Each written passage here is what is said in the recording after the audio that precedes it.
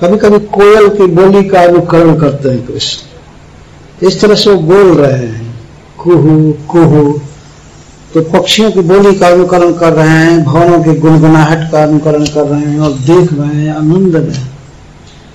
भगवान के ऐसे अनेक स्वरूप हैं, लेकिन जो सर्वोपरि है, सर्वश्रेष्ठ स्वरूप वो है भगवान श्याम सुंदर। जैसे चैतन्य महाप्रभु ने पूछा रघुपति उपाध्याय से कि आप बताइए सबसे श्रेष्ठ रूप भगवान का कौन है? तो रघुपति उपाध्याय जी कहते हैं श्यामे व परम रूपम, श्याम सुंदर रूप ही सबसे श्रेष्ठ है। और पुरी मधुपुरी बरा, और सबसे श्रेष्ठ जो धाम है भगवान का वो है मधुपुरी, वो है ब्रजमंडल।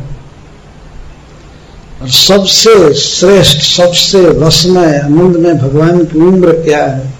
वयः कैशोरकम ध्येयम आद्य व परो रस, किशोर अवस्था का ध्यान करना है, यही ध्यान है वास्तविक सबसे श्रेष्ठ। और आदि रस, श्रृंगार रस ही वास्तविक रस। गोपियों ने जिस तरह भगवान से प्रेम किया, यही सबसे श्रेष्ठ।